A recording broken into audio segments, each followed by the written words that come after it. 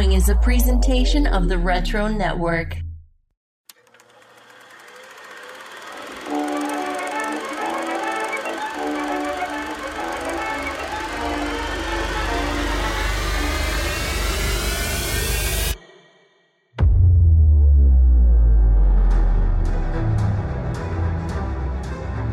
Strap in, movie fans.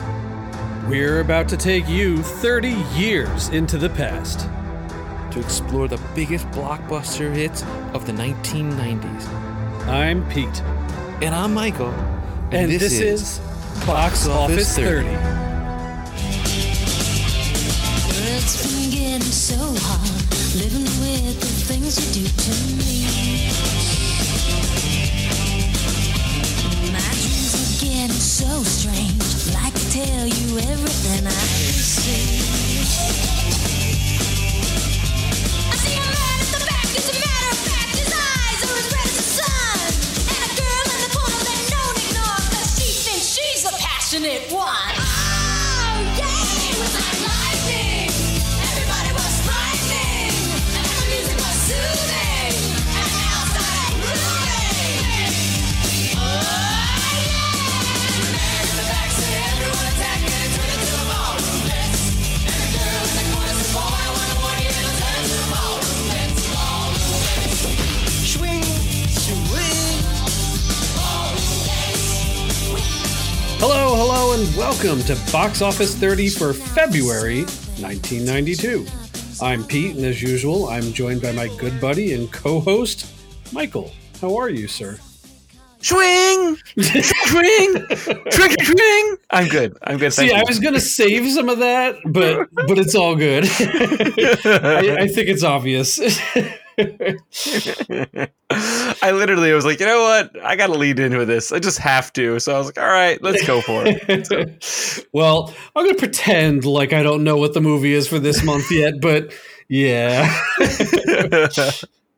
I have to point out that the show notes for this evening's conversation are quite entertaining in certain sections that made me laugh. So I was like, all right, let's rock and roll with this. Well, hopefully if they're entertaining you right now, it makes for an entertaining show on the whole. Yes. I'm going for high ratings on iTunes. I want to get movie history rankings. Yeah. I think Jason was telling me the other day that we've been doing like halfway decent in the UK charts, like which, probably means like something like top 200 or so in there. Like, these silly Americans. Yeah, nobody in the USA is we're too crammed in this market, but yeah. The international market likes us. You really like us. That's funny. Yeah, so, all things aside, I thought we'd kind of jump a little bit into what's going on in the current box office. Just because I felt like, Spider-Man, we were chatting a little bit about it in December, and it's been still doing its thing, and it's kind of fun to be, watching a movie again that's, at the top of the ratings, and breaking records. And it just feels unusual for the past several years. And I know you were, texting me the other day, and we're both like jonesing for that movie to be out on like Blu-ray or digital or something, because it's just kind of dying to watch it again. And yeah.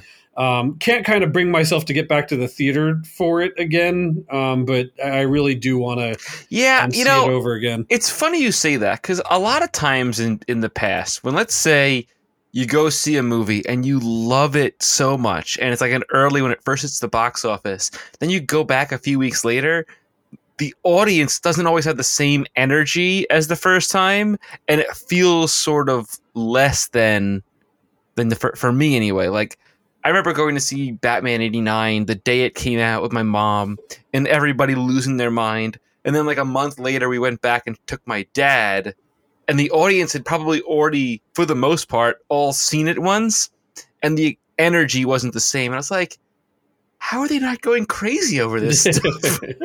7-year-old me.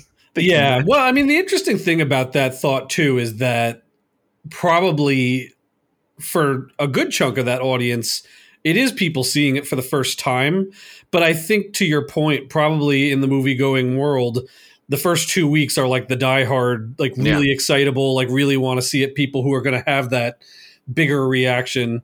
I was trying to even think because I saw Spider-Man a little bit later, maybe 2 weeks after I did. mark, something like that, 2 weeks and change. And even then, like the energy level wasn't quite what I was expecting, or like, remembering from things like Endgame and Infinity War. I mean, people definitely got excited at some of the bigger parts, but yeah, I don't know. Interesting observation.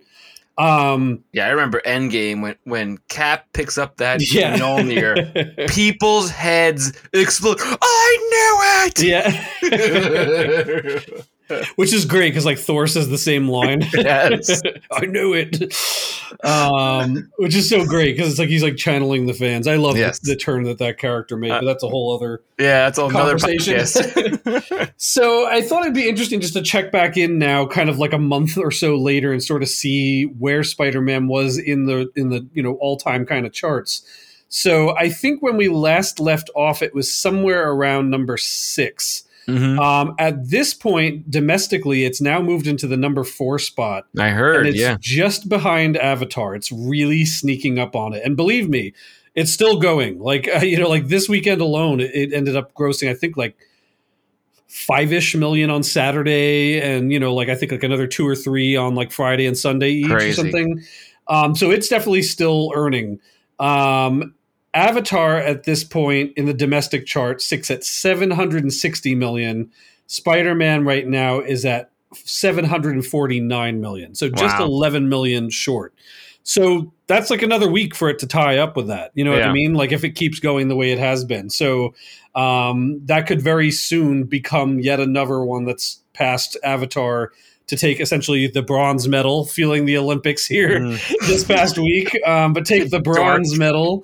I don't know if it's going to have steam to get all the way to the Endgame number of 858, but I can see it replacing Avatar pretty soon. What's 2? Is 2 Infinity War? Or So number 1, again, is Force Awakens. Oh, right. Number 2 is Endgame, and then number 3 currently is Avatar. So okay. Spider-Man is knocking on its door. On the list currently, Infinity War is at number 6, and Black Panther's at number 5. Wow.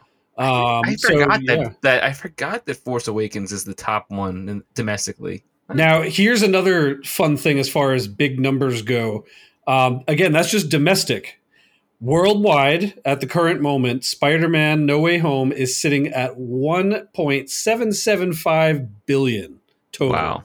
Yeah, that's on a 1,027,000,000 foreign count right now. So, yowzers. Yowzers. Doing pretty good, right? Yeah, seriously. Which on the all-time worldwide chart puts that at number 6 right now. Wow. Which is just below Avengers Infinity War and just above Jurassic World. Crazy. Now, again, that's interesting because the foreign numbers in some of the cases of the Avengers movies have actually bumped them up a fair bit higher. So for Spider-Man to catch up to the number 5 spot, Infinity War, like I said, right now that's at 1.775 billion. It needs to get to 2,048,000,000 to catch up to the number 5 spot. So, wow. Yeah. So again, foreign markets like the Avengers movies, Yeah, I guess so.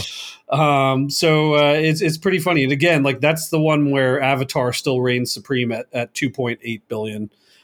So yeah, huge numbers. And even things like, I mean, Endgame is number 2 on that list, but Titanic's still up there at number 3 on that list. So no kidding. The James Cameron movies have pull worldwide for sure. Apparently. Jeez. Yes. Wild. So, what's new and new to you? You got, I got anything? one. You know what's funny is I feel like this new and new to you has become such a recurring thing. We might as well just break it off and make it its own segment. You know, like I've always sort of treated it as part of the intro segment, but man, I need to like get a little jingle and make it its own thing. We do it week after week now. I like doing it too. It's kind of fun. So I am a big James Bond fan. I really like James Bond. People are mixed about the Daniel Craig movies other than Casino Royale. I really like them, except for Quantum of Solace. I'm sort of meh on, but I have been dying dying to see No Time to Die. And I was a little bit anxious about it because I'm like, it's really long. Like, it's almost 3 hours long, which is long for a Bond movie. But I loved it. I really enjoyed it. It ties up so many loose ends. There's so many different nuances and variables that happen in the movie. It's really fun, but it's also super dramatic, and it's probably the most Bondish kind of movie of the Daniel Craig films. Just like, with gadgets and what have you, and just See, I'm glad to hear that, because like you and I were chatting a little bit about this the other day, and like I said, I haven't seen it yet, and I probably will at some point because I've always been a Bond person myself. But to sort of the point you were saying, I have been a little more lukewarm on the Daniel Craig series overall than the older Bonds. Like for better or worse, like my beginner Bond was Pierce Brosnan. And I was a huge GoldenEye fan, played that game to death. Like they kind of fizzled as they went. I think No Time to Die, I think was, that's the one with like the big like laser from space or something like that. Right? You're thinking of, that's No Time to Die is the most recent Daniel Craig. I'm sorry. What is the name of that one? Whatever. Yeah. Anyway, as they kept going, they sort of fizzled. The Denise Richards one. Yeah, I feel like none of them were quite as good as that was. And then as I started getting older, I kind of started going back. Especially we've talked about it on here before that like James Bond would very often pop up on like Sunday afternoon movies, like on the Long Island area. So I started seeing things like Moonraker and The Man with the Golden Gun and like all the oldies and goodies. And so then I became quite a fan of the older ones. The funny thing then is when you get to the Daniel Craig one, and I do like those movies. Like, don't get me wrong, I really genuinely do. I think Casino Royale is the strongest of them, and then they kind of like are a little, varying from there. But the funny thing for me is when it hit those movies, and I remember like when I saw Casino Royale, I'm like, this is awesome. Like the action in this is great. And like, it was like really cool. But then like, as I started thinking about it more and more, I was like, this kind of isn't James Bond for me. Like it's like Bond movie, yeah. It's too gritty. Like he's too like kind of like not like like it sounds so dumb, but like I really like that like sophisticated like guy in the suit. Like doesn't make any sense because everybody would know who James Bond is, but he's always like Bond, James Bond. And like that's kind of like missing in like the newer movies for me.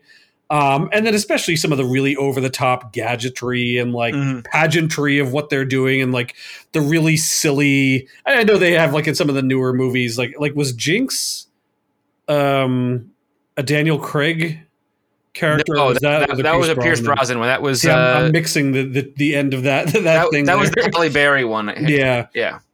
So I don't know, like it just started feeling decidedly a little unbondish for me, even though some of the more recent ones have basically been rebooting old villains. You know what I mean?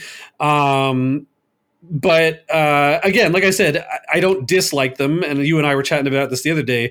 But what popped up in the meantime for me that has become kind of a replacement Bond series, which I thought I was going to hate when I saw the first trailers for. Like I saw the very first trailers, I was like, this looks like garbage. I have no interest in this. And then I caught it like on like HBO or something a couple of years later after it had first come out was Kingsman.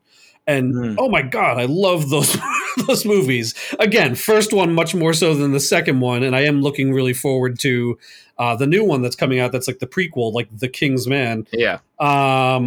But like I said, those felt very like they were filling that like more kind of over the top sort of Bond movie for me. The less, funny enough to say, even though they have like, a lot of insane things happening in these newer ones, the slightly more realistic feeling Bonds. But I'm really happy to hear you say that it's got a little bit more of like the Q gadgetry and things like that going on. And one thing that's always been kind of a bother for real Bond fans is the fact that Moneypenny and Q are barely in the movies, and they play a significant role in this particular movie.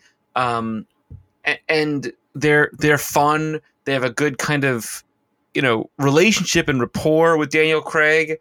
The thing is the only real problem with this movie is, and it's no fault of Rami Malek because he is terrifying in this movie. Absolutely, he's an awesome actor. Yeah. He's amazing at everything. He's all absolutely terrifying, but he's got about 8 minutes of screen time in a nearly 3-hour movie. Wow, is that it? Yeah, he's barely in the movie. Oh, what a shame. And every scene that he's in, he steals 100%. Like, Yeah. he's that good in it, but he's not really in the movie that much, which is kind of a shame. And he plays the ultimate bad. Like, I mean, Javier Bardem was a little bit like that too in I forget which one he was in, but like his character was like off screen quite a lot of that movie too. I don't know that it was 8 minutes, but like it was probably like 15 minutes, 20 minutes out of whatever the rest of the movie was. yeah. But I mean, you know, some Bond villains are, as I think back, are kind of like that. But it is a bummer to only see him for such a short time because he is such a cool actor. And I will tell you this though, and this is the thing that's, I don't want to spoil anything, so I'm not going to. The ending is incredibly surprising. Like, I was shocked by the ending, and I was like, "They did that? No, no way! What? No! And I was shocked by it, but it's really good. I'll tell you the other funny thing. 3 hours long, nearly. The other funny thing with me too with Daniel Craig is I think I started getting a little wishy-washy on him when he started kind of repeatedly being like, "Oh, I'm never doing another Bond movie again. You couldn't pay me to do that." And then they'd pay him to do it and he'd show up and do it. And like I think that's happened like twice now, and I'm like, I kind of hate that. You know, like the same thing I had with all the actors from the new Star Wars trilogy that like I realized that like those movies didn't go over well like with the general movie going audience, and they sort of all three of them like Daisy Ridley and Oscar Isaac and what's his face all took that to heart.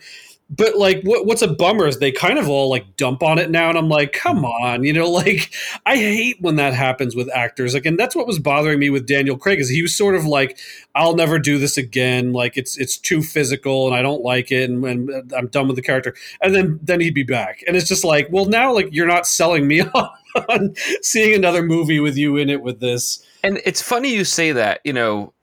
Yes, John Boyega, by the way. I was yes. like, I didn't want to interrupt you and correct you, yes. but yes. But you know, he's the worst of the bunch too. Is the funny part with that? Like he's the one that bad mouths it the most, and he's probably like the worst actor of the lot. What's sad is like all of those three actors did that. Daniel Craig did do that for a few of the Bond movies. Christian Bale did that for the Batman movies, and I'm like, these are the roles that made your career. Yeah. Like, no one would know who you are if you didn't play these roles. I can't ever tell, like, if it's a thing, like, let's just say, like, in the Daniel Craig side of things, if he's doing that because he's trying to position himself just to make more money, because then he's, like, putting it on record that he doesn't want to come back until they pay some higher amount.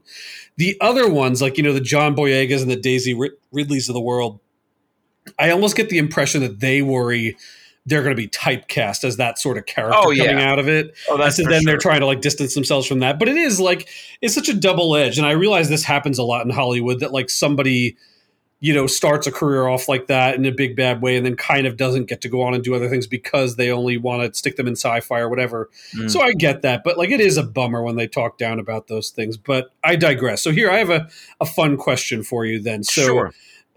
Daniel Craig is probably at the end of these things, unless like somehow the whole history repeats and it's like, pay me more, and he shows up again. But I'm thinking that's not going to happen. So, well, it's funny you say that because at the very end of the credits, it says James Bond will be back. Or James Bond will return. Well, they always do that. Like that always happens. Like that's like the James Bond thing. But that's my question. James Bond will return. Mm-hmm. Who's your next James Bond? Henry Cavill. That's a good one. Yeah, I mean, like I could see that a bit. Like he was in that movie. What was it? Was it Mission Impossible? No. Well, he was in Mission Impossible. Yes, where he was kind of like teamed up, kind of like against.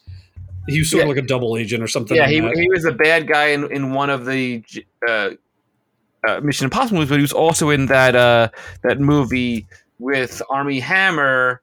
What the heck? Oh yeah, I know the one you mean. I can't think of what it's called. The Man from U.N.C.L.E. Yes.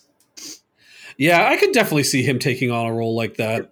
And the reason why I say this is I know everybody would like to see Idris Elba play Bond.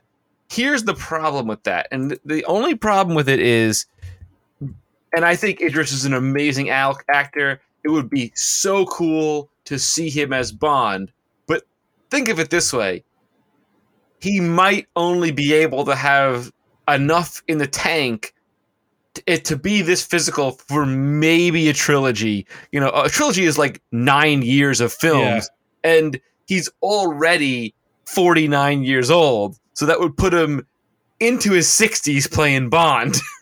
Yeah, see, here's the funny thing, and Idris is kind of my answer. And the reason I have to stick with him is that I was saying Idris when they were talking about who's going to be Bond, and Daniel Craig hadn't been announced. That was the guy I was hoping for back then. He's so cool in stuff like Luther, and I think he'd just be such a fun, suave return to that sort of like tuxedo wearing version. My problem is I just don't know if they're going to go in that direction. You know what I mean? Like, I just can't tell if they are going to take the character and continue on in the Daniel Craig sort of more like parkour,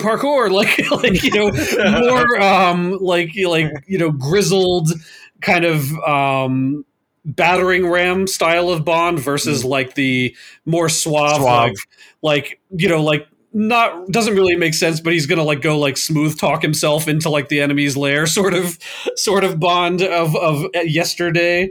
I think that's what's kind of funny for me is I wish it would almost go back to something like that. Honestly, and you're gonna think I'm weird when I say this, but I'd like to see Andrew Garfield if they were to go to like a younger Bond. Yeah, I can see that. Because he could be suave and he could be debonair, but also do action. And, if he can't get another Spider-Man movie, he could be Bond. Yeah, I mean, I think he's good, like, on that. I mean, like, to pull somebody, again, and I thought he was going to be hot garbage, but it seems like they're not going to be using him again necessarily. I'd almost like to see Taron Egerton come back, the main character of Kingsman, and maybe do that role if they're going to go like that youngish route. And I think that might be a fun exploration. I don't know that they've ever really done the true like young James Bond, like in his first couple of missions sort of thing. I don't know what they're going to do with the series. You know what I mean? Like, I feel like they've tackled old James Bond at the end of his career. Right. They've certainly tackled James Bond just handling missions in the middle of his, like one thing after another after another.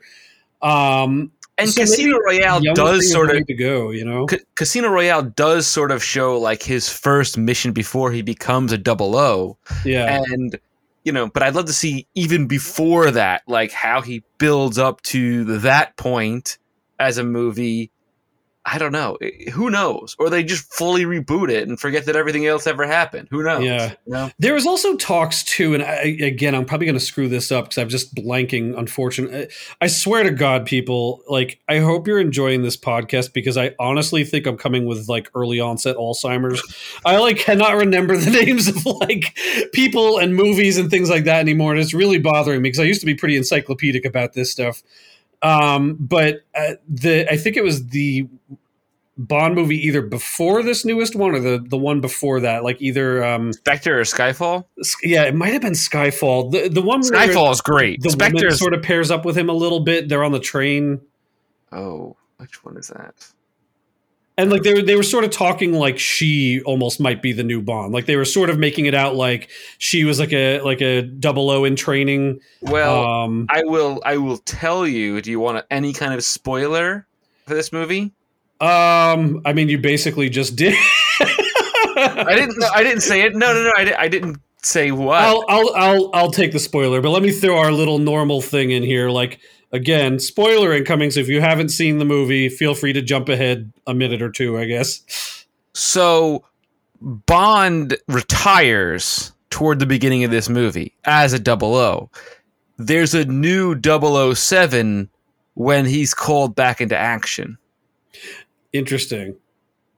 Do they have a different name out of curiosity? Yeah, it's like a because one of the funny things basically that's been in the Bond lore forever is like they essentially kept like people were like, all right, so you have like Doctor Who, and that it's the same guy, but he changes. Like every so often he gets too injured, he essentially quasi quote unquote dies and regenerates and becomes a new Doctor Who.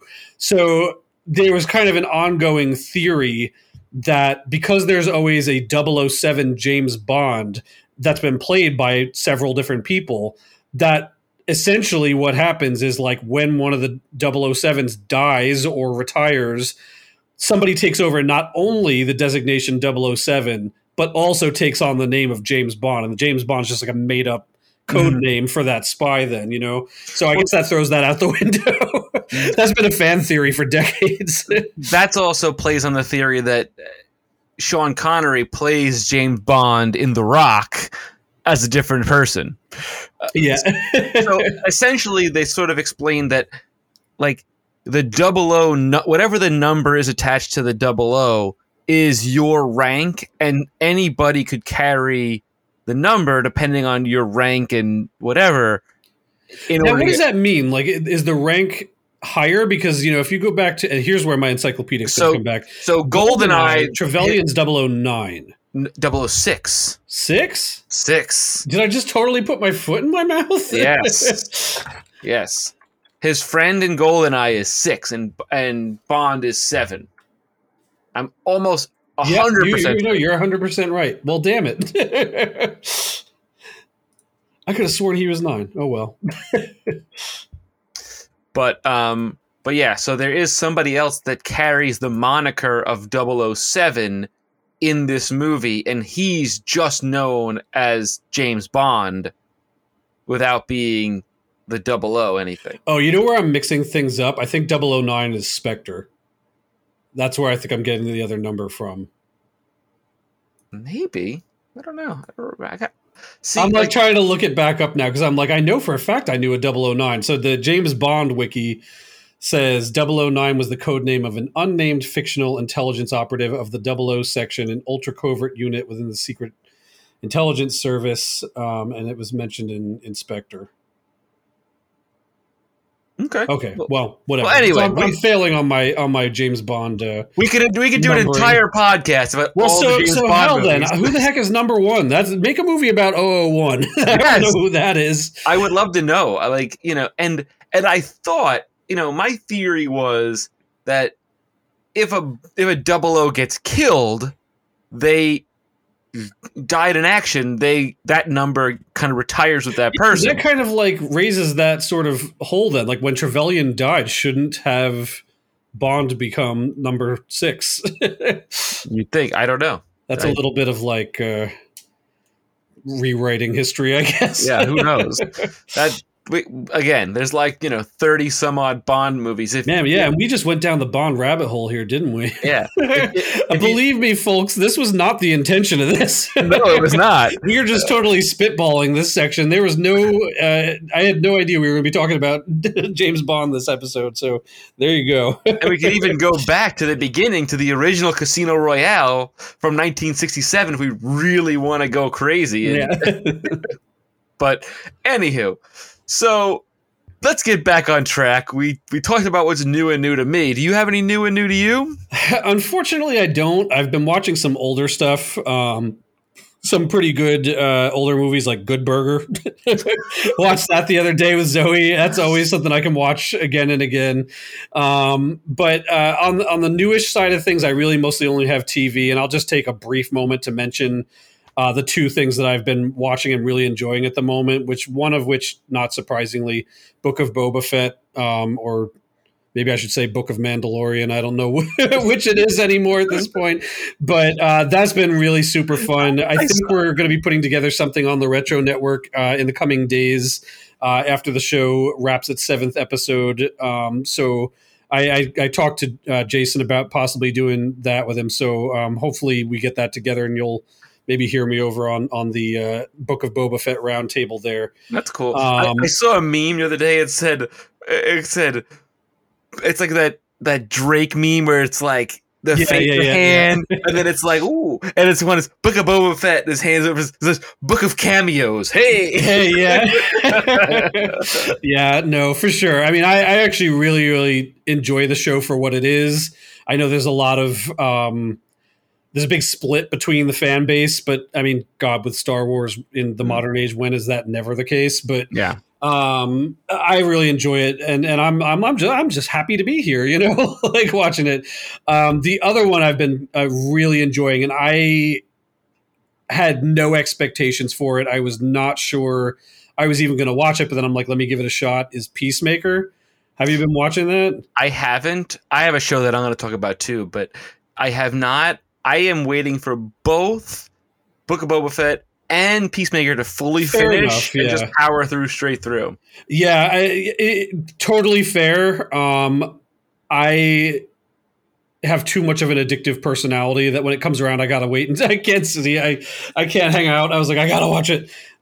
So like every Wednesday night, I've been doing Book of Boba Fett, and every Thursday night, or maybe sometimes Friday night or whatever, where I get a time, I've been watching Peacemaker, and I have been very pleasantly surprised. And again, I like James Gunn a lot, so don't get me wrong. And I actually did like the last Suicide Squad film, but I think I was kind of like, okay, it was good, but like I'm not blown out of the water by it, as I've felt like with a lot of the DC stuff in more recent time. But the show is just a ton of fun. They're just being really goofy, really off the rails. It's almost like parodying, you know, like the DC universe more than anything. The opening sequence, like, I don't care if you never want to watch the show, if it's not your thing or whatever. I feel like everybody out there should just like YouTube the opening sequence to Peacemaker. It's like a musical dance number, and it is just beautiful to behold. And the song will get so jammed in your head. Yeah, definitely worth a watch. I've been really having a fun time with that. It's hilarious. I'm dying to watch it. I'm very interested in seeing it, so I look forward to watching it. What I have been watching is I have been power binge watching Hannah on Amazon Prime. It is awesome. Like, it's Jason Bourne. It's a spy movie, a spy show. It's got everything. It's got action and a little bit of suspense and this and that. It's very interesting. It's what the movie should have been. I was going to say, wasn't there a movie from not terribly long ago? Yeah, there was a movie from like 2011 or 2012 that didn't do great in the theaters, but then they made this show, and the show is leaps and bounds above. The funny thing is, if it's what I feel like I remember seeing, I actually like thought it was fine. Like I don't know what people thought about it at the time or whatever, but like I think I actually quite enjoyed it. I saw it again on like an HBO or something around the time. And it's got a very good cast, the movie. I mean, it's got... this is definitely the one I was thinking about. Yeah. Yeah, I enjoyed the movie at the time. Yeah, so I don't know. I didn't kind of put two and two together. It was the same thing with Saoirse Ronan. Yes. And Eric Bana. And if Ange is like listening right now, she's like thinking in her head, well, there's Pete's boyfriend. like as man crushes go, I don't know that I have a man crush on Eric Bana, but like I love to death his stuff. You've talked about it before. Like I love that Munich. You love Munich. Oh man.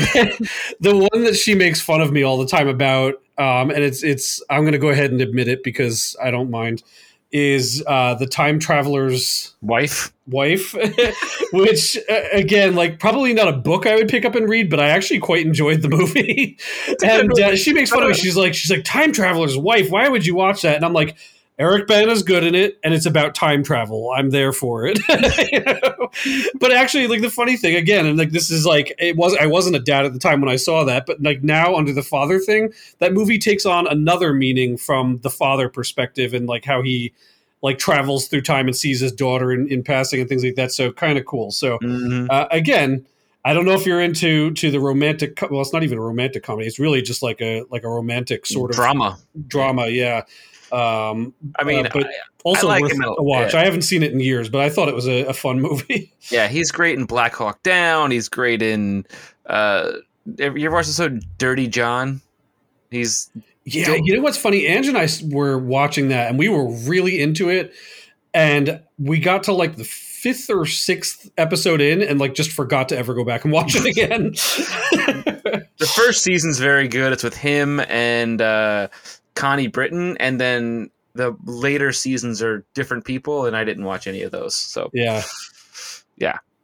Anywho, Yeah, but I could talk him all day. I mean, like Nero in Star Trek. He's Hector in Troy. I mean, yeah, he's got a bunch of good roles. there's actually like a meme of him playing all these different like sci-fi characters. too. Yes. It's really funny. Oh, and let us not forget a short-lived Bruce Banner. Yes. Yeah. An excellent Bruce Banner, by the way, if you ask Yeah. me. All right, so I think let's plow on ahead here, and we'll take a look at our box office for February 1992.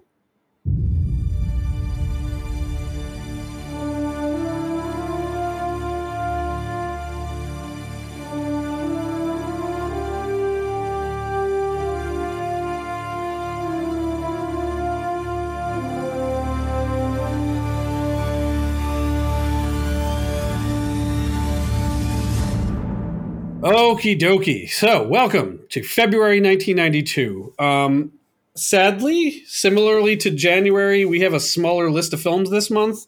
I, for some reason, thought in my head it was going to be a larger list, but it's not. The good news is that I feel like there's a few more recognizable titles than January, at least, so we do have that going for us.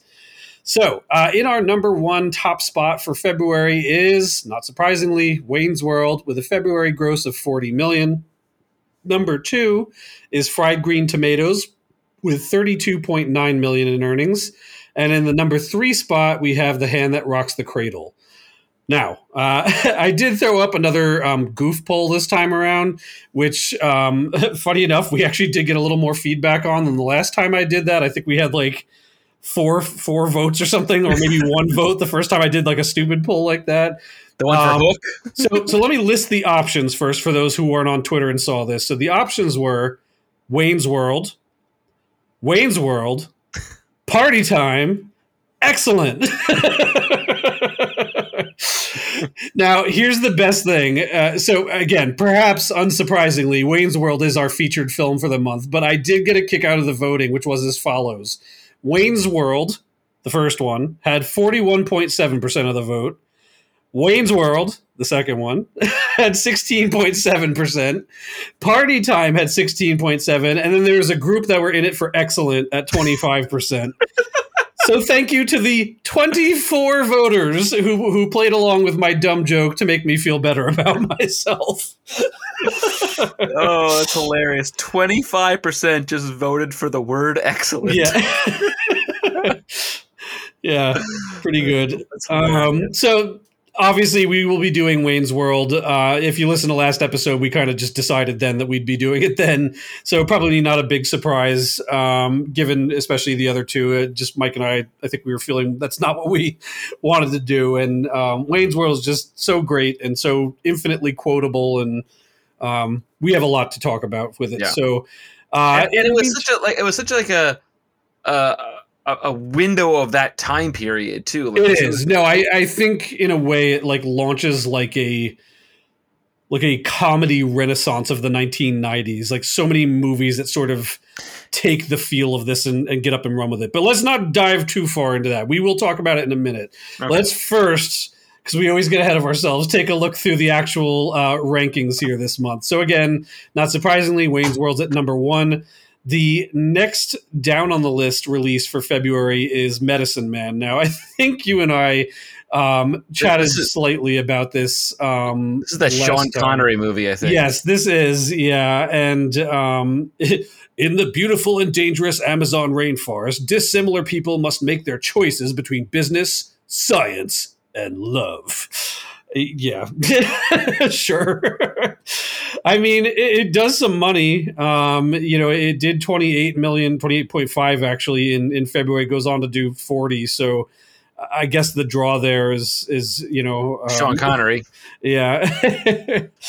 I mean, Lorraine Bracco is great, but this is pre Sopranos, so not as well known then. But yeah, it's a movie. I thought it was about like looking for the cure for cancer or something like that, or was that Congo? One or the other. I think it might be Congo. Yeah, I might maybe some of this because they're there for science apparently, but yeah, I don't know. Next down on the list, number 5 is the movie Final Analysis. Now, this sounds like something I should know, but like on first, is this a Richard Gere movie? Is it? Yeah. Yes, it is. It's Richard Gere and Kim Basinger and Uma Thurman. Uma. I'm in it for Uma. And Eric Roberts is the 4th list.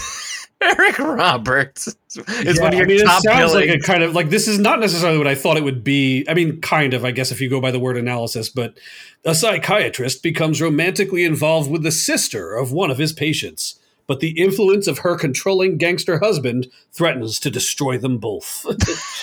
Sure. Oh, wow. What a terrible, terrible sounding log line. Holy Stromboli. Now, I'm going to stop here because I'm sure that you would like to discuss number 12 on the list. Oh man. You seem to have a little a love for it last time. I hate this movie. Number 12 on the list is the Sylvester Stallone classic, Sure. Stop or My Mom Will Shoot. And this is starring Sylvester Stallone and Estelle Getty of the Golden Girls fame. And it's basically the log line of the movie is a tough police sergeant's overbearing mother comes to visit him and begins to meddle in his life and career. And the poster has him with like a 38 special. Yeah, a little snub, yeah. And she's got like a 357 Magnum in her. I'm glad you brought that up because if you didn't, I was just about to say I do appreciate the poster for this. I remember this movie. It was so horrible. And I saw this in the theaters. And I, as a kid, never ever wanted to walk out of a movie. This was one of those when I'm like, I look at my mom like, can we go? Like, we should leave. And she's like, we're here. Let's just stay. It was. Can you imagine having that response? Like your young child, like, I don't like this movie. And then like as a parent, you're just like, yeah, but I got you for the next few hours. I don't know what else to do with you. Let's just hang in here. It's February. There's nothing to do. We're staying at this terrible movie. I mean, it's even produced by Ivan Reitman, and it's still a horrible movie. Like, wow. Like, come on, man. It was so bad. This movie. I don't remember having a terrible opinion of it, nor necessarily a good opinion of it. I think I would have seen this again on Sunday afternoon movies is probably where I would have picked this up for the first time. And I probably would have watched it and felt it was fine then. I don't remember it so well. Number 14 on this list, however, is a movie that I used to love as a kid, particularly because it had a real banger of an opening theme song. Do you remember The Great Mouse Detective? I remember the title. I don't remember the banger of a song in the beginning. It's so good.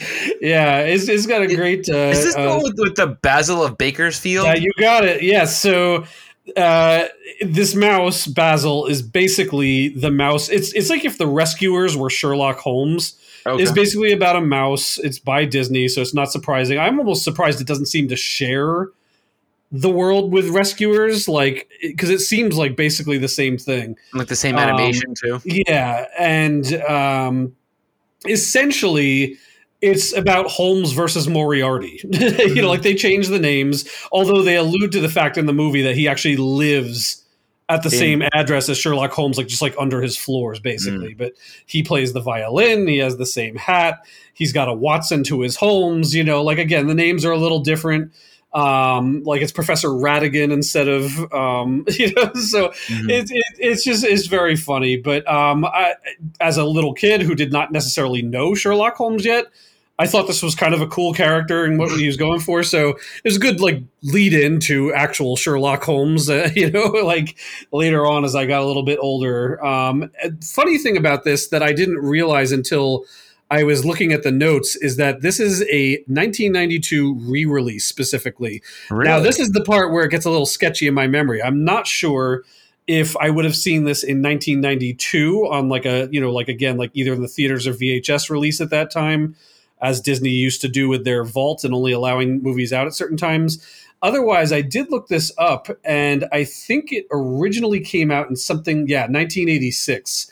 So, like I would have only been like 4 at that time. So I'm probably not necessarily, I mean, maybe I saw this around that time, like brand new baby brother. Maybe somebody took me to the theater even then to see it, but I'm picturing that I might have seen this in 92 on a VHS release or something like that, or possibly in the theater. Again, like I just am so fuzzy on what movies my parents took me to see like that, but that's what I'm imagining for that. But yeah, super cool theme song. So the next February release goes all the way down to number 20.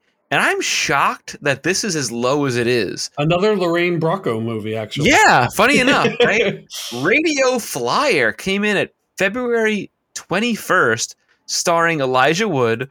I remember seeing this movie again. I may have seen this one VHS. I may have seen it at theater. I think it was VHS. But I remember loving this movie. Like, this was like a captivating of your imagination. Like, how do you make your, wagon fly? And, it was just such a good movie with some really sad parts in it. I remember it was. Yeah, no, I actually remember it's supposed to be like pretty serious. Like, it was heavy for a kid. Yeah. And basically the log line says, a father recounts the dark period of his childhood when he and his brother lived in the suburbs. Yeah. Yeah, I think again, like the funny thing for me for this whole list today is I feel like seeing a bunch of these in like afternoon movies at one point or another. And I think this was yet another one of them that would have been that.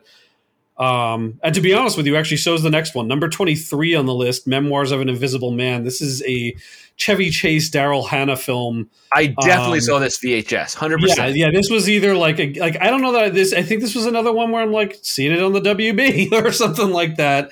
But I recall that basically, he's like a businessman or something, and then like some like accident happens to him, and he like can turn invisible. Yes. And then like the CIA or the FBI or something like that is hunting him down. Something it vaguely in those lines I remember. I mean, he had a bunch of kind of random movies like this that were kind of like just so at this point in time in the 90s, I feel like. Yeah. It's not a great movie in my opinion. I never really liked it. Again, I saw it at 10 years old, so maybe I have a skewed opinion on it, but I wasn't all that into it. It was fine. So the next one is Mississippi Masala. Yeah. I don't know this one at all. This doesn't, it was only in 2 theaters at its opening. Just reading the log line, it looks like just kind of like we're already into the thick of essentially the Miramax stuff. This is a Samuel Goldwyn release, according to Box Office Mojo. But yeah, this is already kind of more like I don't even know if this is supposed to be a true story or not, but it's just talking about like an ethnic Indian family that moves to Mississippi and sues Uganda. Right. Yeah, we're into it here. Maybe. I don't know. Maybe not, because I see this next one on the list. I don't know what it is, but it seems like a movie that I probably should have seen when I was watching these garbage movies as a kid. Number 30 on the list, with a whopping take of 362,000, is called Gate 2, The Trespassers. So I'll read you this one. This one seems like a fun one. 4 teens summon forth a diminutive demonic minion from the other side, capitalized other side, to do their bidding and grant their wishes. But of course, they must all ultimately pay the price. Nice. Now, I don't know if I'm assuming there's a Gate 1. I don't know anything about that one either. It's under the genre of comedy, fantasy, horror. So I'm picturing this to be like the House movies in my mind, where they flip between being like cheesy, scary, and like just downright stupid. I feel like you could do a whole podcast just based on wacky movies like this. And I'm sure that a movie like this has probably graced, Mystery Theater 3000 or something like that, if I had to guess. So I have to read the next one. At number 32, a movie called Falling from Grace. I'm just going to read what Box Office Mojo says. You got it. Rock singer John Mellencamp makes his screen and directorial debut in this story by Lonesome Dove author Larry McMurtry. The story, not too separated from Mellencamp's real life, finds him as a country music star whose meanderings and philandering has thrown his life into turmoil, returning to his native Indiana to try to reestablish a normal life. Instead, he takes up with an old lover, ignoring his loving wife and duplicating his lifestyle of his womanizing father. Nice. The fact that John Mellencamp made a movie about himself, starring himself, directed by himself, Of course. is incredibly self-indulgent. And it only was in 22 theaters, and it made $50,000. I'll tell you, it's funny. One of his songs came on in the car today, and it just said John Cougar, and I'm like, well, that's not right. That's pretty funny. Yeah, I mean, some of these bottom ones, like, they're just clunkers, I think, down here. This Is My Life, The Mambo Kings. Oh, I know The Mambo Kings. Do you? This is an Antonio Banderas movie, but I don't think I've ever seen it. It's not good. It's not good. I saw this one probably on the Channel 11 or late night one night back in the day, or maybe when I had a free HBO weekend preview. And do you remember when we were younger, they used to give you a free week or so of Stars or Showtime or HBO. When Stars would do those free weeks, I would sit there with the VHS with those 6 or 8 hour long VHS tapes that they came out after a while, and I would just I'd just let it record, and then I'd come back 6 hours later, let it record, and whatever I got. I had no clue what was going to be on it. But I would sit there and watch through them, and sometimes there was good stuff, but a lot of times there was not. Yeah. The early days of Stars were not great, and now we get to the bottom two. The production company for the 36th movie is Fine Line Features. I've never even heard of this company before. Where Angels Fear to Tread. I don't know this one at all. This looks like some sort of it's a Helen Mirren. This is a British film that probably got some festival play here in the U.S. or was licensed out to the U.S. and showed in a couple of theaters and for your grandmother to watch. It was in 2 theaters in the entire United States. So I would assume, yeah. Well, number 37, finishing out our list from Columbia Pictures, is Under Suspicion, making a whopping $17,698, which goes on to do $221,295. This is a Liam Neeson movie. I don't know that it's all that good or interesting. I know there was an Under Suspicion that came out in the aughts, early 2000s, somewhere in there. I don't know if it has anything to do with this or not. This one says, in Brighton in 1959, disgraced cop turned private detective Tony Aaron works largely on falsifying adulteries for use as evidence in divorce cases. He involves his wife as the fictional co-respondent for a painter Carlo Stasio, but the pair are shot dead in the hotel room. In charge of the case is Frank, Tony's ex-partner, still on the Brighton force. His most likely suspects are Angeline, Stasio's mistress, who is set to inherit his house, and blah, blah, blah, blah. Oh my God, this is the longest log line ever in the history of mankind. Yes. Holy cow! Which maybe tells you everything you need to know about it. Widest release, 7 theaters. So this is Liam Neeson before Liam Neeson is Liam Neeson. Although, looking at his list, this is like just shortly thereafter after one of your favorites, Darkman. Yeah. So he's doing other stuff at this time, but I think this must be some just kind of before he's like a bigger household name. You know? It's kind of funny that he came up as the bottom movie because I was watching every Sunday. I like to watch the Today Show Willie Geist show on Sundays. It's really, really good. And he had Liam Neeson on today as his like interview, and he talked about his career and like how he got his start in American cinema. Like his first American role was Miami Vice. And he was talking about that, and he was talking about all this stuff. It's just so funny that he popped up as the bottom movie, and now he's just like such a bankable name. It's really funny. So I don't know. I digress.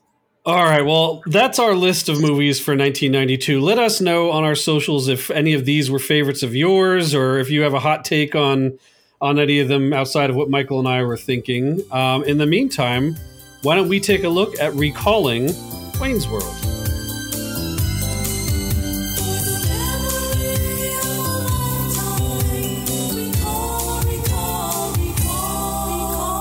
Okay, so Wayne's World, again, back to what we were saying a little while ago. I think this is like a genre-defining comedy film of the 90s. You know what I mean? I think so many others go on to you know, really borrow from this. And I think in part maybe from some of the writer and director of this, you know, which might, you know, lend itself to a few things. So let me start where we usually start. So Wayne's World is directed and written by Penelope Spheris, which is kind of a cool name. Yeah. She's an accomplished director of both features and documentaries. Among her well-known works are Suburbia, the 1993 Beverly Hillbillies movie, The Little Rascals, Black Sheep, which is why I say Black Sheep definitely feels in the vein of like a Wayne's World sort of movie, and the Decline of Western Civilization documentary series. Wayne's World is her most financially successful film. Thought I'd point that out. Screenplay is written by star Mike Myers and SNL writers and husband and wife team Bonnie and Terry Turner, and is, of course, based on the characters and skits from Saturday Night Live. Film stars Mike Myers, Dana Carvey, Rob Lowe, Tia Carrere, Brian Doyle Murray, and Lara Flynn Boyle, among others. I find it odd she didn't direct the sequel.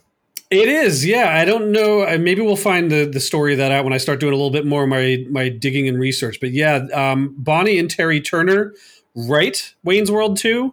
But yeah, she doesn't come back to direct it, which maybe is for the worst. You know, because I actually quite like Wayne's World 2, but Wayne's World 2 does not hold a candle to Wayne's World, and I think in a lot of people's minds. On top of its $40 million in February, it went on to make $121 million domestically and $183 million worldwide, making it the 5th highest grossing film overall in 1992 domestically and the highest grossing SNL movie of all time, earning more in theaters than Coneheads, It's Pat, Stuart Saves His Family, Blues Brothers 2000, A Night at the Roxbury, Superstar, and The Ladies' Man combined, which all total to $111 million. Wow. Kind of a fun statistic I came across when digging up some of the info for it. It's funny you mentioned all these SNL movies. This is the first movie since the original Blues Brothers to be a movie that came out of an SNL skit in a long time. I think so, yeah. I don't think there's any others that I can remember off the top of my head between those two. Because Coneheads came after this, I think. It does, yeah. And as a matter of fact, I think I mentioned that she directs that. I think it's like a year or so later. Yeah. A year or two later. Yes, but it does come after. Yeah, but and we'll go through the story kind of recall in a moment, but one of the things that I would be remiss to go any further without saying is that I feel like I said it before, I feel like this was like a genre defining movie in its time. Like every kid you knew could quote so much from this movie. Every kid was running around singing Bohemian Rhapsody. Yeah. I mean, like, it was just like, it really stuck in a way. And like, probably the funny part for me, I don't know that I was watching Saturday Night Live when Wayne's World came around. I think probably I saw Wayne's World before that. I feel don't like, know. funny enough for me, like I was a Mad TV kid. Like I got really into Mad TV. And at the time, I don't remember who the cast at the exact time would have been when SNL, I could probably look it up when like season 1 and 2 of Mad TV came around. But I was like all in on Mad TV. I loved it. And part of that is it was on a little bit earlier than Saturday Night Live, I think. But Saturday Night Live, I liked it, but I wasn't like as into it as Mad TV at that time.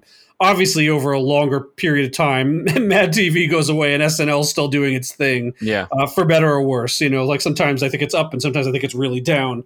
But like SNL's skits have just never really lent themselves to creating a full feature film. I think you have Lightning in a Bottle with Blues Brothers, but I think that movie lives and dies on just the chemistry and John and John, and exactly. Dan. And believe me, like that is one of my all-time favorite ever movies. So like I love that one to death.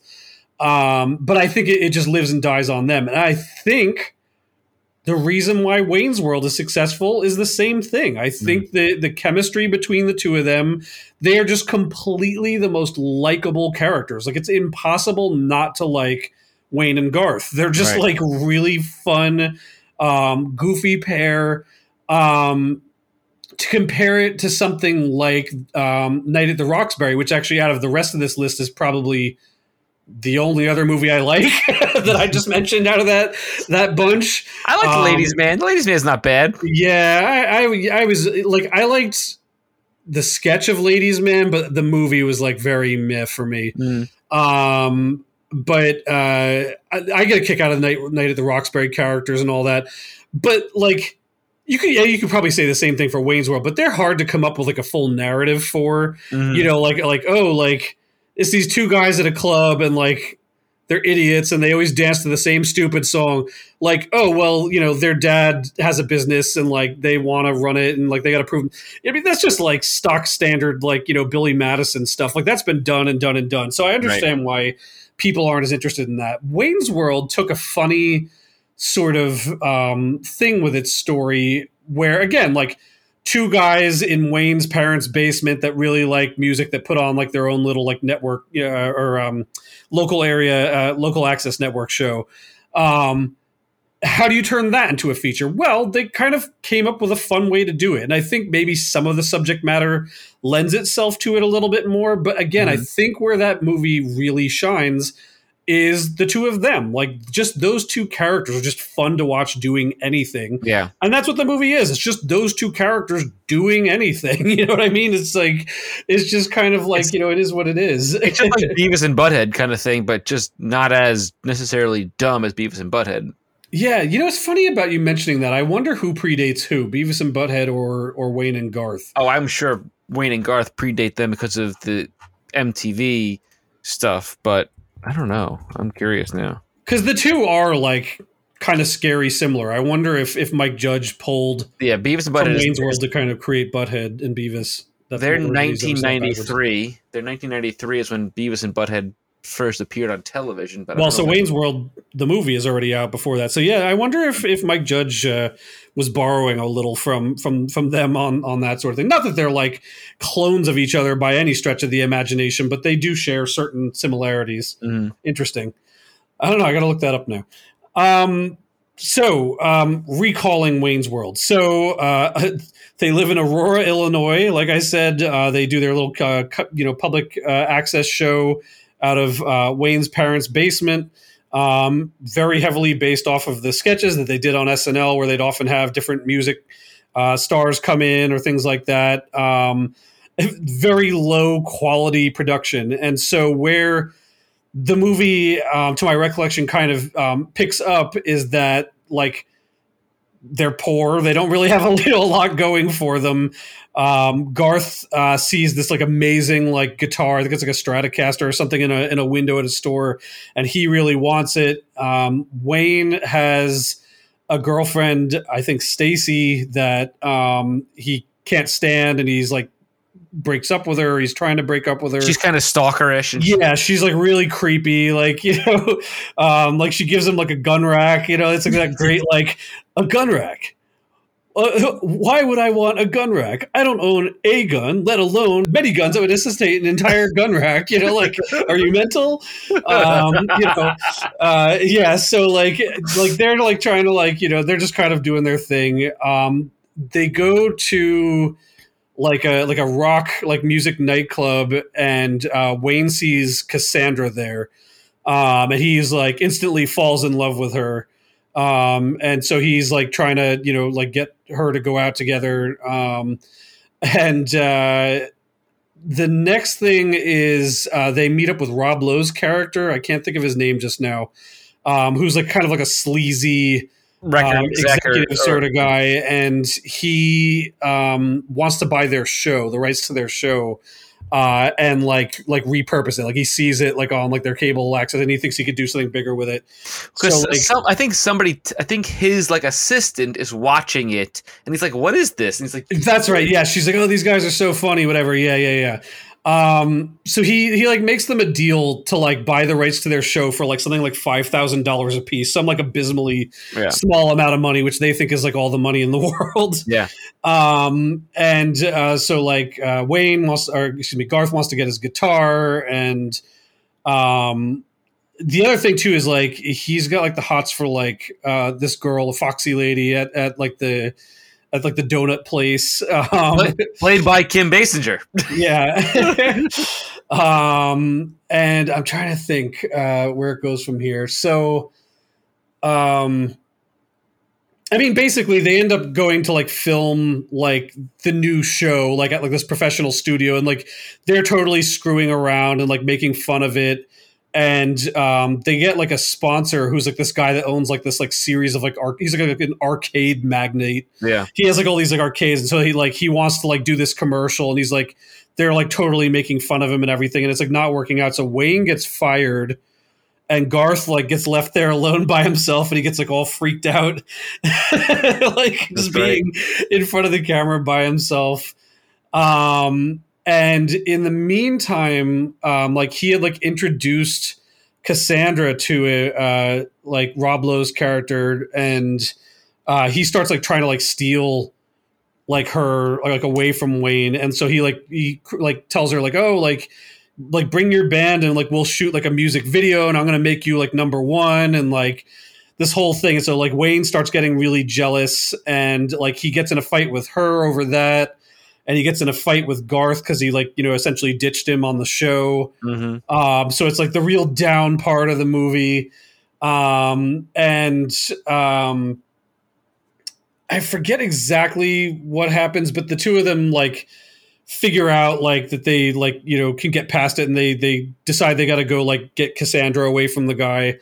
And they come up with this plan where they're going to like try and get this like big music executive, I think his name is Mr. Sharp, who like rides around the country in like a limo, mm-hmm. like trying to find talent. Like they're like, oh, if we could like hack into his signal and like play her music, like then we would, like I could win her back, and like we would be like all good and everything again. So like he like tries to like get her away from the set, and at first she's reluctant, but then she like realizes how sleazy he's being, so that she like forgives Wayne and goes with him.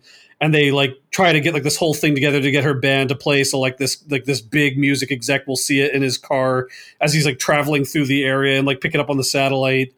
And of course there's all adventures to be had in like the Mirthmobile, and mm-hmm. Oh, I fell on my keys, and like all these great, like amazing, wonderful one-liners throughout the whole film. They do this little like Laverne and Shirley kind of skit at one point. Yeah, there's so many great gags like that that just are like, like totally like breaking out of the continuity of the film. And ultimately, it ends up like really bad. Like the guy like meets up with him and he's like, oh, you were really great, but you're just not what I'm looking for right now. And she, like Cassandra gets all upset and like breaks up with Wayne, and then like Garth like dies, and he's like, no. like, Did you do the Thelma and Louise ending at one point? yeah, well, so he's just like, well, that's not a happy ending. Like, let's do something different. So like they just like, yeah, they do the Thelma and Louise ending. They just do several different endings until they come up with like the ultimate, like mega happy ending. Like they do like a Scooby Doo thing, I think, at a point. Like, and they just keep redoing the endings, which is so great. And it's like, you're like on board this whole movie. It's so funny. It's so great. And then they get into this and it's just like, it's just totally jumped the shark and it's so funny and so silly. And basically like the ultimate happy ending is like Cassandra gets her record deal and like, she's going to be in a relationship with Wayne, and Garth gets together with like, the waitress from the thing who basically is like looks like him, the woman, yeah. And I think even Rob Lowe like turns into a good guy or something like that. And that's Wayne's World. Yeah. If I assume everyone that's listening to this has seen Wayne's World, but if you haven't and you just listen to Pete go through that, he sounds like a manic, crazy person in this movie.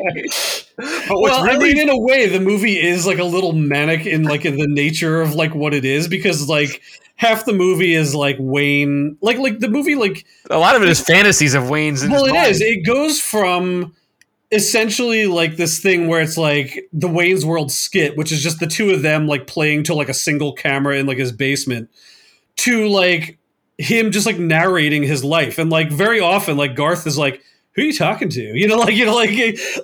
Like Wayne is like breaking the fourth wall, like chatting to us, the audience, like did it way before Deadpool, sort of thing. It's just very silly and very funny. The humor is insane. Like it's another one of these movies, and we've had a few like this, but it spawned so many things into like the lexicon, like as you did before, Schwing, and like that made it over into like the Ninja Turtles movie. Yep. Like it's insane, like where all this stuff goes to from there. And it's just so funny how much of it became so pervasive in the early 90s culture. And frankly, there's still like bits of it, like little like, sayings and things that people used. I mean, like, we're not worthy. That like is something that's stuck around today. You know what I mean? Like people still use stuff like that on a constant basis. And I have several sayings from the movie that like I just use randomly, so it's very silly and very kind of timeless. I'm really curious to see, because I haven't seen it in a number of years, like if it holds up on like the whole 30-year kind of thing and the 2021 sort of thing. But I don't know, I just remember it being like a very charming and fun and enjoyable comedy. So I've definitely been looking forward to it. And it's got good music in it too, which is another kind of nice thing. Yeah, the music makes the movie. Between that and the characters make the movie. But what's very funny about it is Rob Lowe plays the villain in this movie and the villain in Tommy Boy. That's true. Yeah. Isn't that weird? I mean, like Rob Lowe was kind of a villain in his, before literally he got on Parks and Rec and was doing other things. He's played a villain quite a lot of times throughout his career. Yeah, for sure.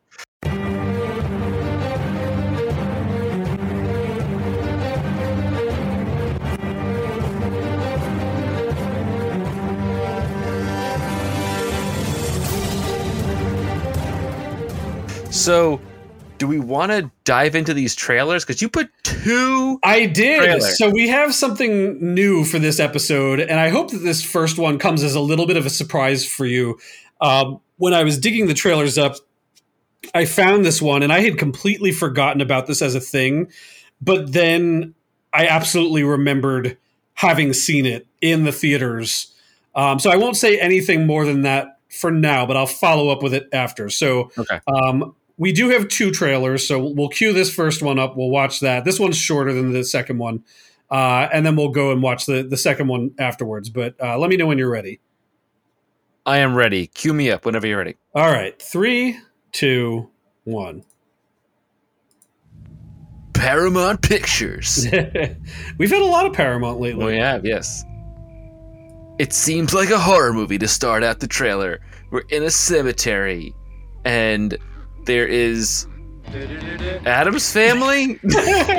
What? What is happening here? So like Wayne and Garth are on a couch. They're in like a cemetery, and yeah, they're doing the like Adam's Family snapping theme. So they basically describe it a little bit here as they're going, and I'll just talk over them a bit. But this was the very first trailer for Wayne's World. And basically what they're saying in the trailer is like, oh, you were expecting Adam's Family? Well, we're making a movie too. And this exclusively played in front of Adam's Family. This was the only time this trailer played. So funny enough, when I was a kid and saw Adam's Family in the theaters, I remember seeing this trailer for Wayne's World at the time. So this was like a total blast from the past, like seeing this trailer again. So. This is very meta, and it is one of those very like break the fourth wall kind of. It's perfect. I mean, it's so perfect for what Wayne's World is that they would like jump on the ship of it. Like for the first movie that they're going to show this trailer in front of, instead of just doing a stock standard trailer, that they would like do something like where they're in the world of the movie you're about to see. Yeah. I love that. That's so fun. It's hilarious. I love it. That's pretty good. I might try to see if I can post a link to that so everybody can check that out. Otherwise, it's definitely available over on YouTube. So check that out. It's kind of a fun, nostalgic jump back. So let's cue up the actual full Wayne's World trailer. Tell me when you're ready. I'm ready. All right. 3, 2, 1. A lot of green screen there. Okay, unsurprisingly, Paramount again. It starts with Bohemian Rhapsody? Yep. No kidding. Wow, I forgot about that. Is the Mirthmobile? I love that car. Now, I don't remember if it's this movie or the second movie that it like transforms. It becomes like a limo. I think it's this, whichever one that he marries Tia Carrera in. I think it's the second one, yeah.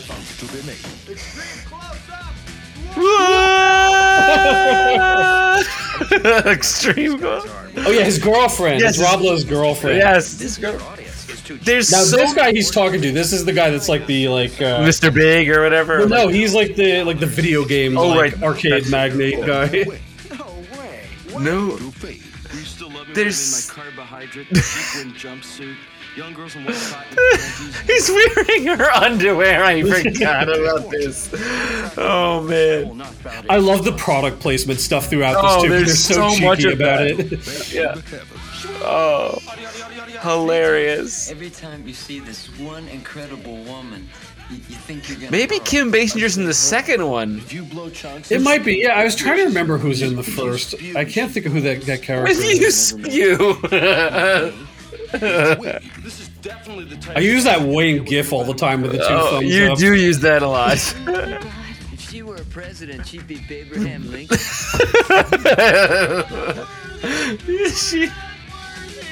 There's no film in this camera. And they ruined. It just might be the greatest. Oh yeah, look at the hockey thing. Car, game on. Yes. Like me growing up with my friends playing hockey in the middle of the street. We used to do that all the time after we saw this movie. Everybody did that. That's so funny.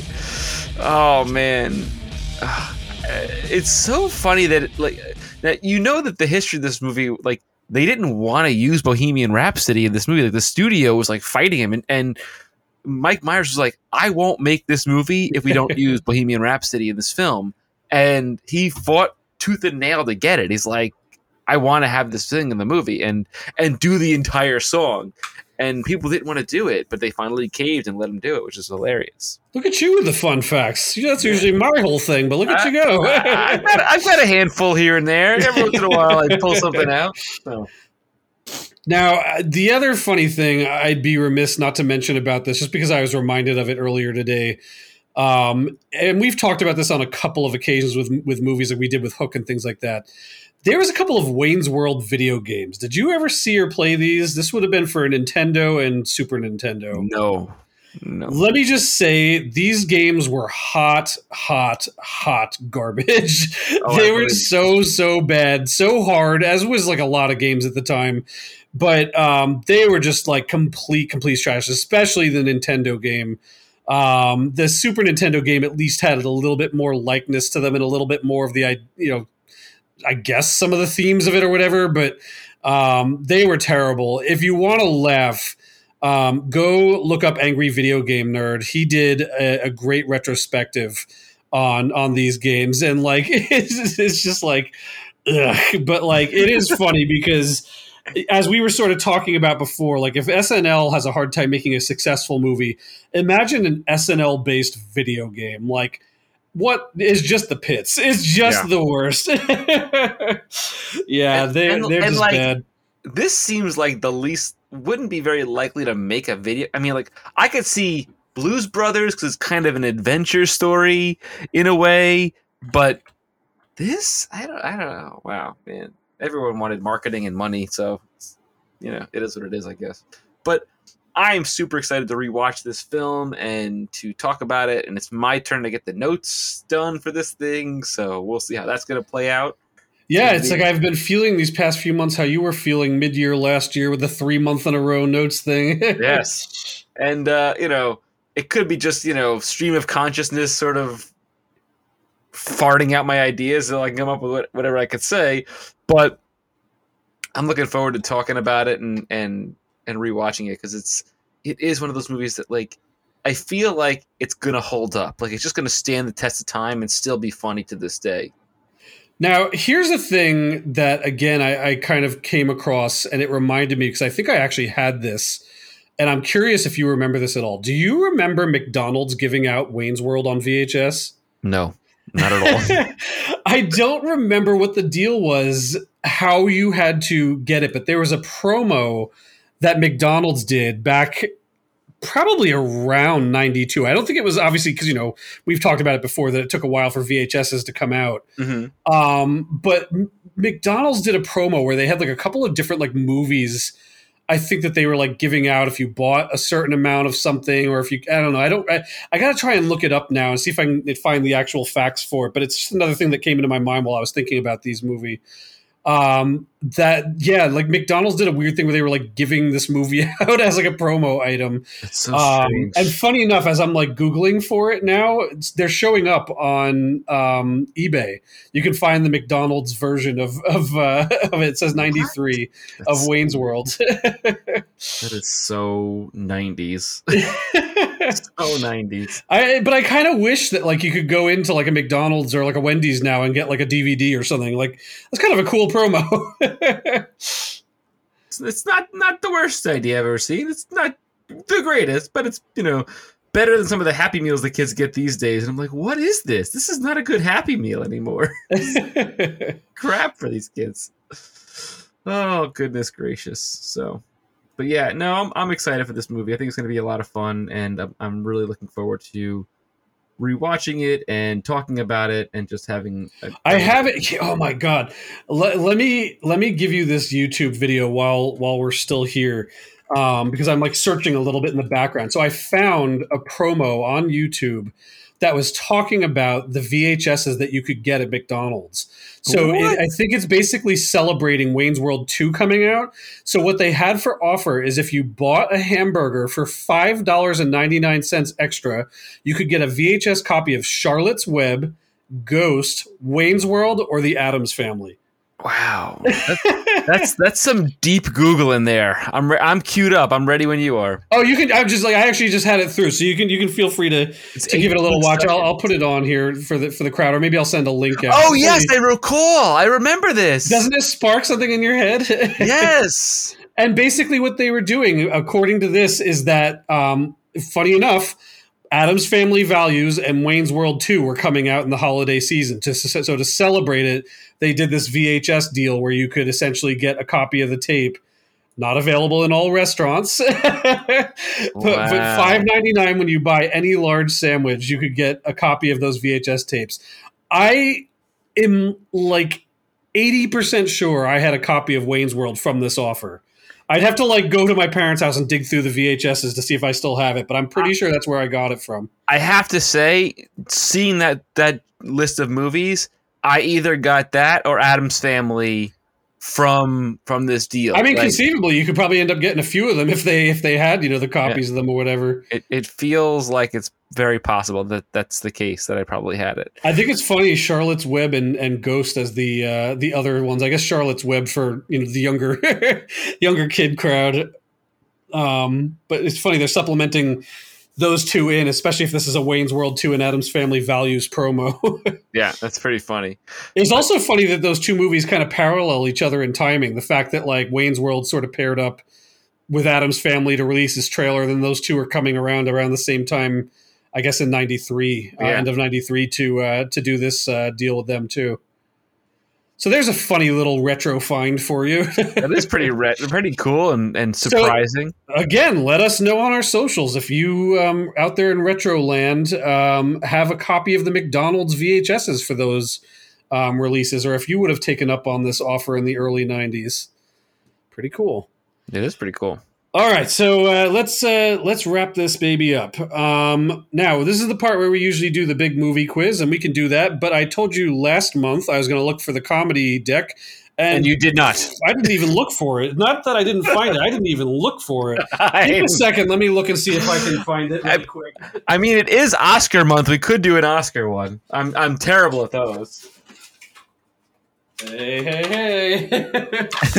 I do like the Oscar month, so I'll leave it up to you. We can either do comedy classics, which I just did somehow dig out without too much trouble somehow, or we can do Oscars, which I know is typically the trickier of the two. I would say dealer's choice. Let's do comedy. I feel like those we... Okay. You know what? No, I'm going to go back. I'm going to use your thing and do Oscars because I feel like there's less opportunity for us to do the Oscars one than comedies. And as you say, the timing is right. So we'll make up for it in a good comedy movie. All right. So this is, we'll do best of 6. And this is like where like Michael's like sweating bullets, just pouring off his head. And we're going to see if we can get a couple right answers out here. In total, how many Academy Awards for Best Actress did Katharine Hepburn win? Big Katharine Hepburn fan? Oh, yes. Going way back. Deeply rooted in the Katharine Hepburn. I'm going to say 2. I mean, I guess you could just throw out a random number there and see if it sticks. The answer is actually 4. Really? Yes. So Wow. Good for her. That's quite a few. All right. Which ceremony host announced that he would give a jet ski to whoever gave the shortest acceptance speech of the night? This is semi-recent times, I think. It's either Rick. I want to say Ricky Gervais. Want to take a second guess? I mean, my other guess was like Chris Rock. Jimmy Kimmel. Oh, I didn't see his opening skit, so I didn't know. How many Academy Awards did Titanic win? Oh man. Don't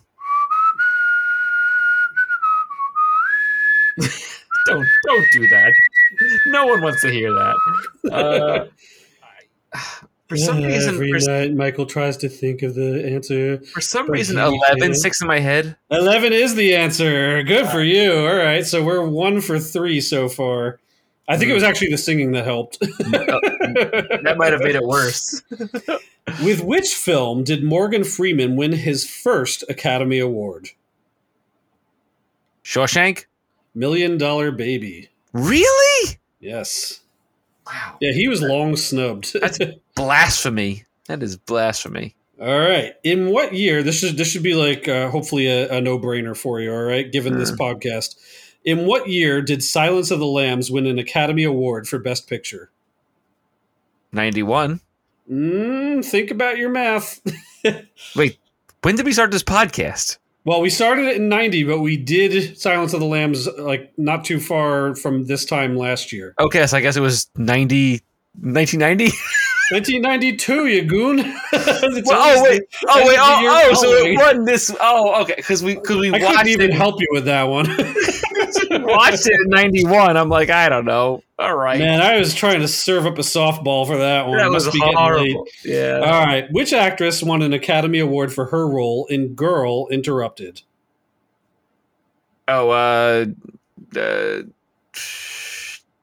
Angelina Jolie. You got it. All right. So we're, what is that? 2 out of 6. 2 out of 6. Let's throw another one in here. All right. All right. Before winning an Academy Award in 2016, how many times was Leonardo DiCaprio nominated? Oof. This deck is brutal. This is hard. You have man. to be like a Oscars expert to answer these questions. I'm gonna. Oh man. I feel like for the action and comedy movies, you just need to have seen some action and comedy movies. This, you like need to be like a actual person who like, I'm putting all of this to permanent memory. I want to say he was nominated 5 times. 5 is the answer. Wow, that was a lot All to guess. right. We're raising the bell curve here. One Okay, more. so 3 out of 7. Here we go. Let's go for 4 out of 8. Here we go. That wouldn't be too bad. That'd be a 50%. That's not so bad for the Oscar quiz. What was the first animated film to be nominated for Best Picture? For Best Picture? Yes. Oh my goodness. I'll give you a hint. It's definitely a lot more recent, and it is a Disney movie. And it might be from this year that we're dealing with. Oh wow. We opted not to talk about it. Okay. Man, this is tough. It's gonna be either like Beauty and the Beast or Aladdin. Beauty and the Beast it is. I was gonna say Toy Story, but Toy Story is newer. Yeah, no, that's probably first. I don't know if that, because it's probably predates the Pixar stuff. Yeah. well, I mean, it is Pixar, but I mean predating the creation of the category for a. I don't know. Is that? I guess they just do best animated. I guess it's not really best Digitally 3D animated or whatever. I guess it was just best animated, but essentially before, like every single year, best animated was a 3D movie. Yeah. So there's our big movie quiz. All right, so I'll say I got 3.5 yeah, out of 8. Fair enough. So, first of all, we want to thank Mickey and Jason from the Retro Network for hosting us and giving us a platform to talk about movies and get to watch Wayne's World and talk about it, for God's sakes. Who would have thought, right? That's crazy. We appreciate you guys so much. We love the community. You guys should check out other shows. You could check out my other show, Wizards, the Podcast Guide to Comics, as well as all the other retro stuff. There's stuff for wrestling, you name it. There's all kinds of great stuff on there. Super cool group of people, and you can even join us. And not for nothing, even outside of the podcast, lots of great articles being written over on the Retro Network website. So very often they end up being supplementary to what we're talking about over on the show here, especially if you're looking for stuff like January 1992. They just had a great article. One of the ongoing sort of articles that's over on the site there is Friday Flicks by Pitfall Gary. And he had some of the 1992 January movies that we were mentioning simultaneously on the podcast. So again, worthwhile popping over. He had a lot more info on Cuffs than we did. So it's definitely worth checking out, because fills in certainly some of the gaps that we had in ours and vice versa. So pretty cool. That's awesome. And if you'd like to chat with us, about our show, about things we could talk about on the show, you could hit us up on social media. It's Box Office 30 on Facebook and Twitter, and Box Office THIRTY on Instagram. We definitely get the most traffic on our Twitter page. Pete is much more active on it than I am. I give an occasional thumbs up or a Which like. is to say, not really active at all.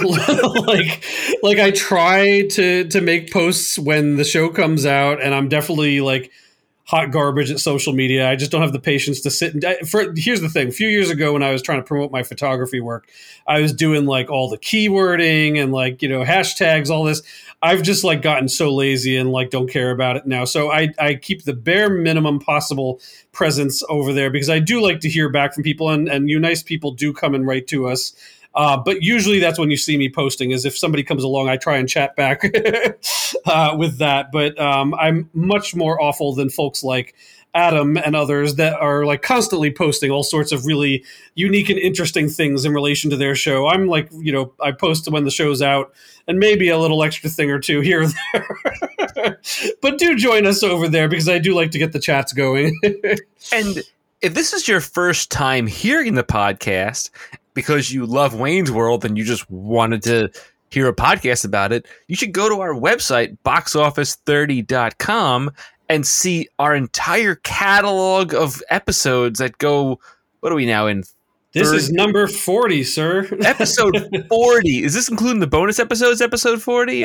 I don't know. I kind of get funny with that.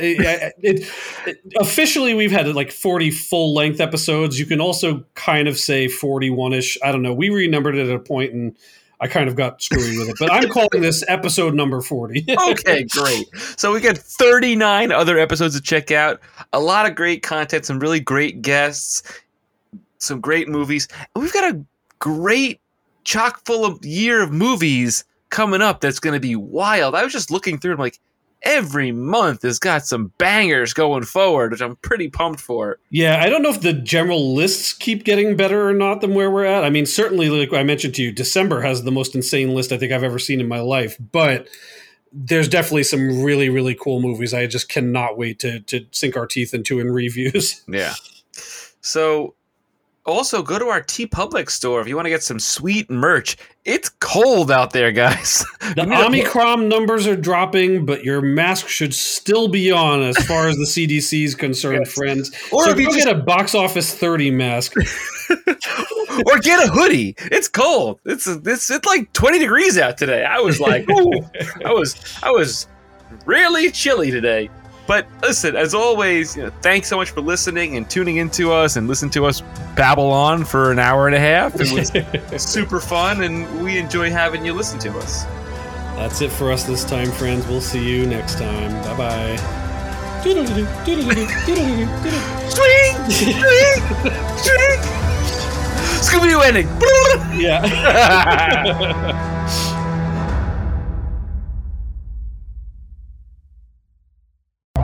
This has been a presentation of the Retro Network.